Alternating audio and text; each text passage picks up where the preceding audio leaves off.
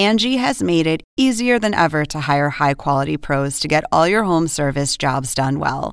Just bring them your project online or with the Angie app, answer a few questions, and Angie will connect you with local pros who match your specific needs. Or book a service instantly at an upfront price. So join the millions of homeowners who use Angie to care for their homes and get your next home service job done well.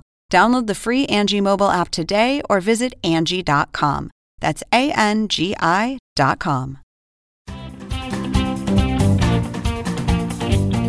Welcome to The Point for January 27th. I'm Lauren Dezensky, co-author of The Point. I'm here to cut through the political spin to bring you the news you need to know. On Tuesday night, the longest-serving Democrat in the Senate, Pat Leahy of Vermont, experienced muscle spasms and was sent to the hospital.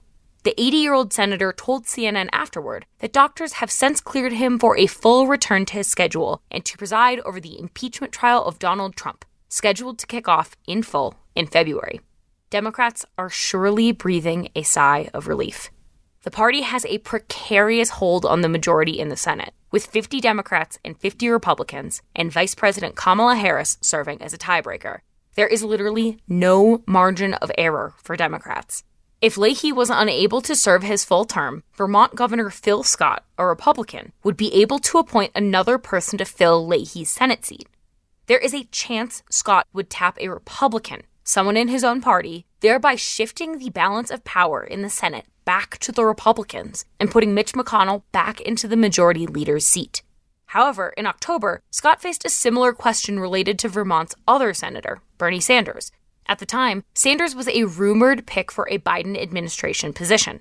Also at that time, Scott committed to replacing Sanders with a Democrat-affiliated independent candidate under the same political stripes as Sanders.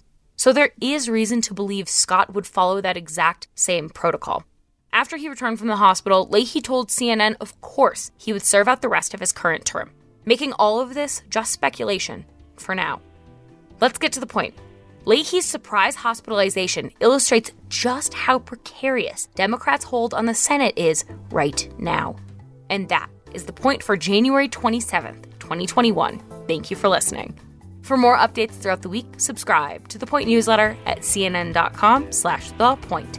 If you like this audio briefing, you can get it every single weekday on Google Home or Amazon Echo, or subscribe on Stitcher or Apple Podcasts or your favorite podcast app so you never miss an episode.